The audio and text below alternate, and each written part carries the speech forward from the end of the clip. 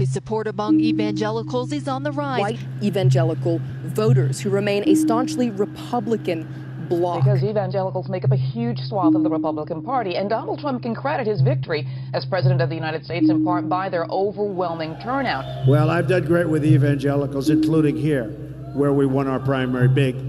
But the evangelicals and the Catholics and people of faith, I think they're going to be voting for us big league. I think they're going to be voting for us.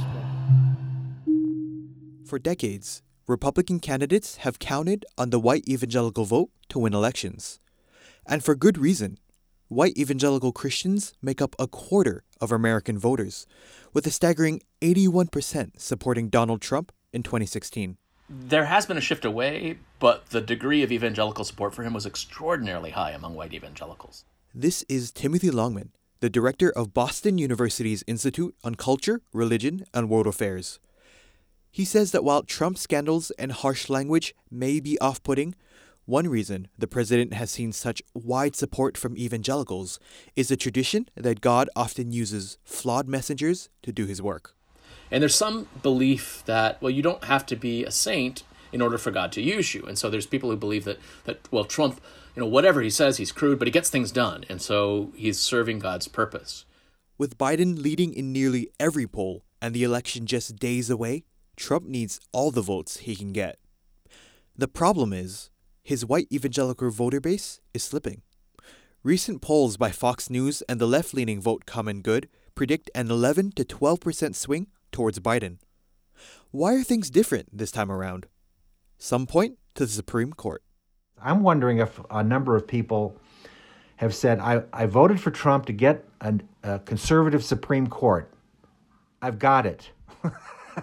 I don't have to put up with all his baloney anymore. This is Mark Galli.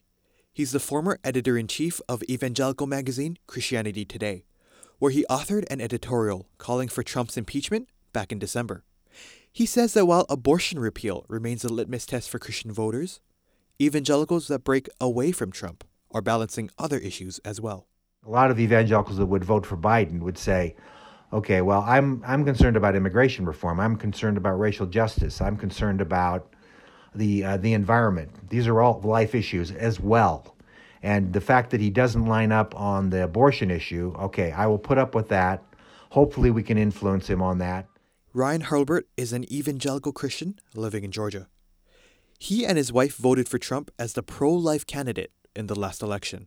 There was a hesitance almost in voting in 2016, but also I would still call it a willingness to cast my vote for Trump over Clinton.